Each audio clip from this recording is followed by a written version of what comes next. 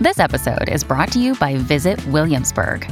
In Williamsburg, Virginia, there's never too much of a good thing. Whether you're a foodie, a golfer, a history buff, a shopaholic, an outdoor enthusiast, or a thrill seeker, you'll find what you came for here and more. So ask yourself, what is it you want? Discover Williamsburg and plan your trip at visitwilliamsburg.com.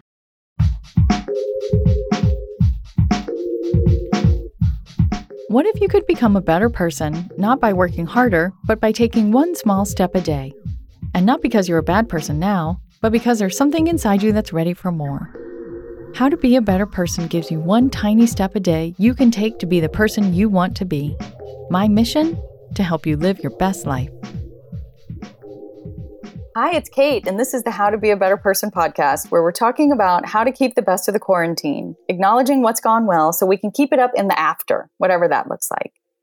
Today's big idea is that, like it or not, one thing that the pandemic is doing is giving us the opportunity to build resilience.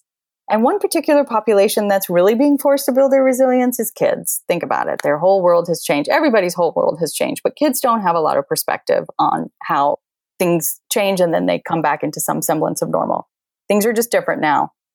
And it's easy to say like, oh, kids are resilient, they'll get through this. But how we talk to them and treat them has a ton to do with how well they weather tough times. I think collectively as parents, our challenge is to steel ourselves and help our kids find their way through without excessively worrying about or feeling sorry for them. That's why today I'm interviewing Emma Johnson, founder of WealthySingleMommy.com and an activist for equally shared parenting, about how to foster resilience in our kids as their world is completely changed. Emma's also the author of The Kick-Ass Single Mom, and she's got an incredible story of her own, of how her husband suffered a traumatic brain injury when her two kids were babies. He survived, but their marriage didn't. She suddenly became a single mom and realized that a lot of the ideas we have about single mothers were, frankly, BS, and that women are fully capable of earning their own living and raising great kids despite the fact that they're not married. I'm not a single mom, but I follow everything Emma puts out because it's so no-nonsense and empowering, and she always gets me thinking about things differently, and she makes me laugh too, which is just a magical combo. So Emma, thank you so much for coming on today. I'm really excited to have you. This is so great. I mean, we've known each other for years. We've been friends. You slept on my couch in Queens, but we don't talk that often. So I'm thrilled to reconnect. Thanks for having me on. I'm killing two birds with one stone. So resilience is something you teach women in your books and you live it too. So before we dive in, can you talk about just what resilience means for you? I think what I like to embrace and hopefully model for my kids, if not lecture and shove down their throats, is that your discomfort, our discomfort, my discomfort does not make me special. It is an inherent part of the human experience, and find ways, maybe not in the exact moment, but in the larger context of the challenge, to find some moments of grace and perspective and use it to propel us forward. I love it. Now that sounds like something that's like, you can tell maybe that you did it in hindsight and maybe you have small glimpses of it as you're going through something. But I also know that as you're going through the thing that's building the resilience, we're often really not excited about this idea of building resilience, right? We're kind of maybe feeling sorry for ourselves. Or suffering. I mean, there may be real deep suffering happening. Absolutely. Right? Yeah. Right. I mean, I'm looking at my daughter who's 12 years old and it's already a socially awkward time and she's in her room. Like it's all I can do to get her out of there. And, sometimes my heart is really just breaking for her. And I have to remind myself that like, this is how she builds resilience, even though I can't necessarily see how it's going to play out. I have to trust that this is like teaching her something that she exactly needs. So my question to you is sort of, how do we reframe our fears? Like, how do we pull ourselves out of that moment of being like, oh my God, my poor kid, she's special in how much she's suffering, like you were talking about.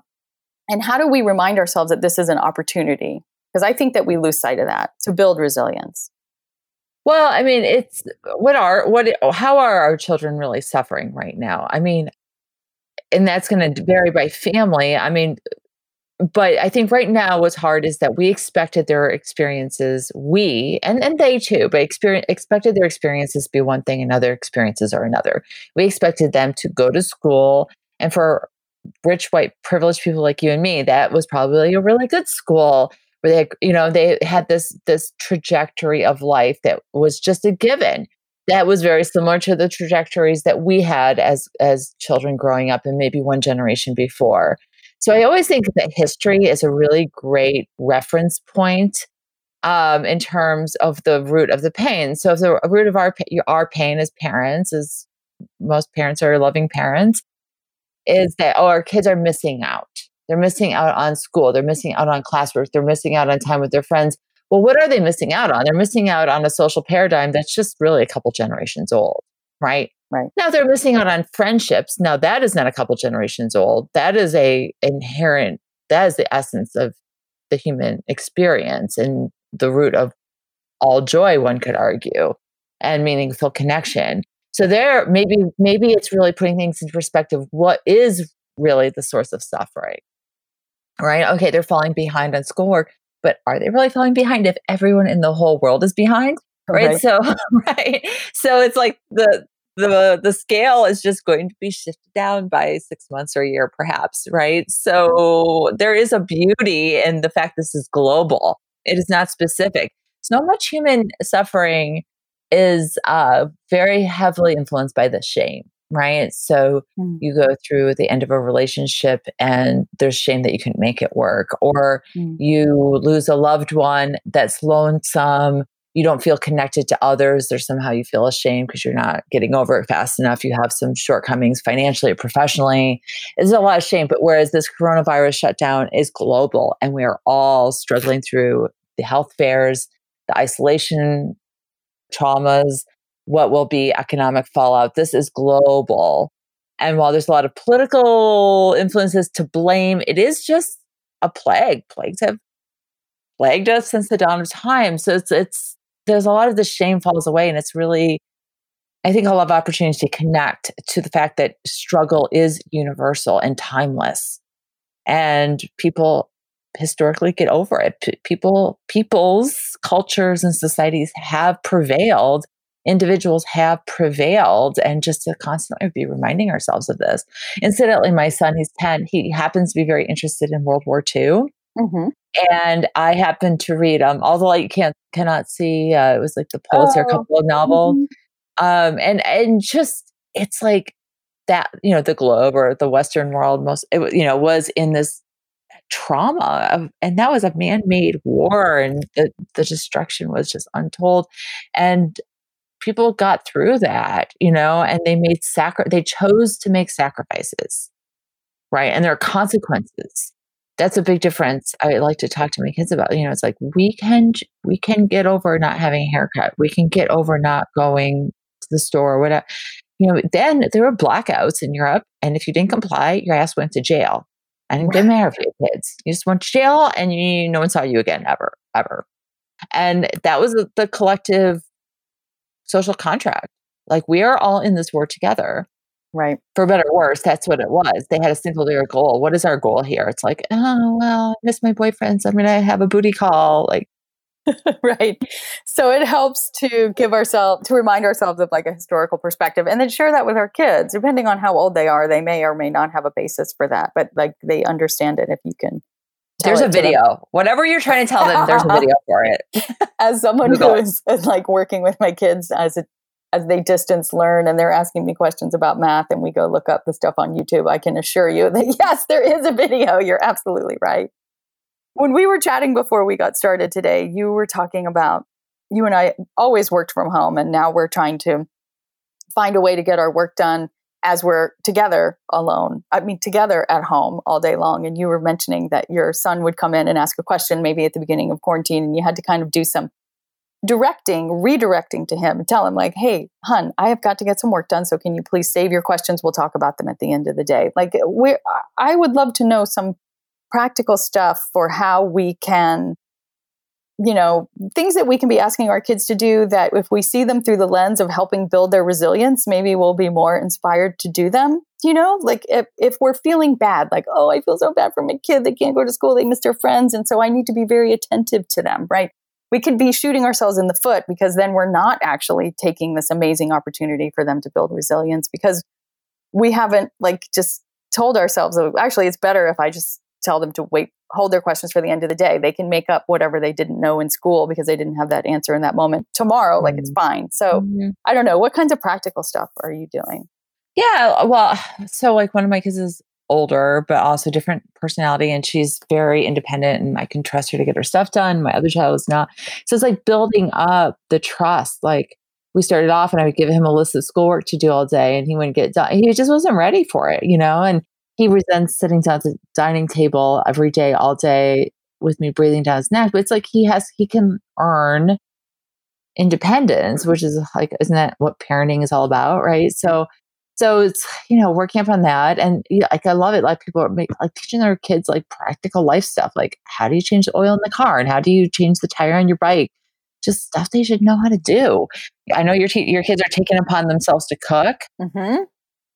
They've been inspired by TikTok. Thank you, TikTok. Yeah, right. Like embrace the technology, but the independence too. I'm like, all right, just get out of here. Like go, I'm kicking you out of the house for an hour. I don't care what you do. It's a beautiful day. Just go get lost and that's fine. Mm-hmm. They should. It's like they're kids. There's not that many places in the world, in this country, that are that dangerous where they can't go outside. And that's not my opinion. That's a fact. So here it is, springtime. Get out of here. Get out of my face. Got a sibling. Bye. I mean, I've tried that with my kids and they're like, no, I don't want to. Stop telling me what to do. They don't have a choice. But why are we giving a kid a choice? You're not talking to me. As we're talking, that's so awesome. I love it.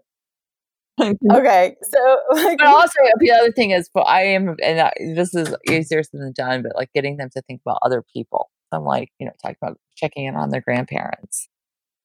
I talk about that with the masks. Like they don't want to wear their masks. I'm like, well, we're not doing it for us. My son's like, there's holes on either side of my nose and things can get in. And I'm like, hon, the mask is not for us. The mask is not for us. The mask is for other people. We're like doing this because we want to protect other people. And also we just want to, like the governor said, we need to do it. And if you're supposed to leave your house with a mask, and if we leave our house with a mask, we're essentially saying like, we want to be part of the solution, whether or not like how effective it is, like the science on that. I'm not even getting into it, but like we're doing this as neighbors to people that we know and people that we don't know, and being good citizens. That's the language that that resonates with me. Yeah, we're being good citizens.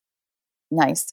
So what's like a takeaway that you can give us to think about just in terms of this whole idea of like what's going on with our kids right now and how this is potentially working out for their benefit? I know when we were talking earlier. I don't have any big answers. I think I've just gotten to the point where I'm like, all right, I am accepting that this is the new normal. And it's a really interesting call to be flexible because we just don't know. I don't know what the school year is going to look like. I don't try to harp on that with my kids, but in terms of making plans, like my son, we're recording this mid-May. He's like, well, what are we doing this summer? And I'm like, don't know. Do not know. We don't know what's going on in the world. So, it starts to affect like how you spend your money, how you keep your relationships, it colors everything that's going on and can foster some better habits too. Because if you need to be flexible, I mean, I'm not the first person to suggest the tagline like flexibility is the new wealth. But what do you need to be flexible, right? You need some resources. You need money. You need time. You need an open mind. You need some emotional bandwidth because you might need to be making some changes in your life that you need support from. You need emotional support, practical support from people around you. Like maybe you make a change and you need the support of your school system and your educators. So do you have relationships with those people and shoring up those resources? Yeah, these are the things that I'm thinking about. Yeah. Well, I mean, being not knowing, like being okay with not knowing how things are going to go is, I think, a huge piece of resilience. And we haven't necessarily, our kids haven't had an opportunity to really not know this many things. Like they've always known that school was going to come on Monday or what have you, or it was going to come next year. And like that, I think that's an important lesson that I hadn't really thought about. Like they're just getting acclimated to this, like, sometimes we just don't know what's going to happen. And hearing, but I think that is such a symbol of our wealth. I mean, because we are so secure. Have you or your kids ever worried about their next meal? No. not the next meal. I mean, that is unprecedented in history. Like, worry that the winter food grain reserves are going to last the season is the essence of the human experience. And today in 2020 in the Western world, I mean, we have a couple 100 years where that has not been in recent memory. Mhm. And it is remarkable. I mean, I was just having a conversation with some neighbors that came over and sat on the other side of the deck. And we're talking about, vaccine resistors. And it's like, what is that? Where did that come from? And it's like, my grandma's 98 years old and she's still with us. And she remembers some schoolmates of hers that had polio that were physically disabled for their lifetimes. But we don't, for a couple of generations now, we don't have any memory of plague, of infectious disease. And I wonder if the anti-vax movement would have ever sprung up if people had personal memory of being afraid of an infectious disease. Right. And so when we're like, oh, we have to be flexible because we don't know. It's like, okay, humanity don't know. Like your village could be wiped out by a mudslide. The tribe down the river could come and attack you. Your baby's going to be eaten by a bear. Like this was the thing. This was the essence of day-to-day life throughout humanity. And now we're like, I don't know if my kid's going to go full day or half day next semester. Oh my gosh. We can deal. We can manage. We got it. Right. We got to pull up our socks. Also, hearing you talk makes me think when you were thinking about the support that you need, like letting your kids see you do what it takes to be able to be resilient, to get the support that you need. I mean, that's the most important way that we teach our kids, right? It's just through modeling and not even through anything that we directly say, whether or not they realize that they're picking up on it or not. But sure, it's on us to They don't listen when we lecture, like just save a breath. Yeah, right. So it's on us to take care of ourselves and be resilient, model resilience, and they'll get it too. All right, Emma, thank you so much. Tell us where people can go connect with you if they want more of your fabulousness. Oh, well, wealthysinglemommy.com will send you where you need to go. Okay, fantastic. All right, thank you. Okay, back to me again with your tiny assignment. Emma covered a lot of practical ways to help kids build resilience, from thinking about the historical perspective to telling kids, assuming they're old enough, whatever that means, to go outside and mess around, to learning practical life skills. So you could choose one of these things to implement. Or you could do something a little more subtle, and that's to think about how you're modeling resilience for your kids. Have you been modeling it for them? Is there something else you could do to make it easier for yourself to embrace flexibility, like Emma was talking about? Or if you're already doing stuff in that vein, could you be more transparent with your kids about it? You could say things like, I'm going for a walk even though I don't feel like it because I always feel better afterward. Or something like that. That's it from me today. Be sure to come back tomorrow and Friday for the final 2 episodes in this Keeping the Best of the Quarantine series, when I'll be talking about supporting local businesses and the joy of picking fights with your friends. Something I will forever associate with quarantine because it helped me sleep during this wacky time is my sleep mask from Manta Sleep. In the words of my 10-year-old son, this sleep mask is epic. It's made out of great materials like linen to keep you cool, soft plush to cushion your eyes and forehead, and a hook and eye closure to help you get the perfect fit, with no long pieces of elastic that are going to get all stretched out. The Manta Sleep Mask is the cherry on top of your sleep sundae. And if you decide to get one, you can use the coupon code BETTER to save money. They make a great Father's Day gift, which, heads up, isn't all that far away. And what could be a better gift than better sleep? Go check them out at mantasleep.com and don't forget to use the coupon code BETTER. Thanks for listening to How to Be a Better Person. Our theme song is Left for Deadish by Junior85. The podcast is mixed by Sound Advice Strategies. If you liked what you heard in this episode, share it with someone you think would like it too. Your voice matters.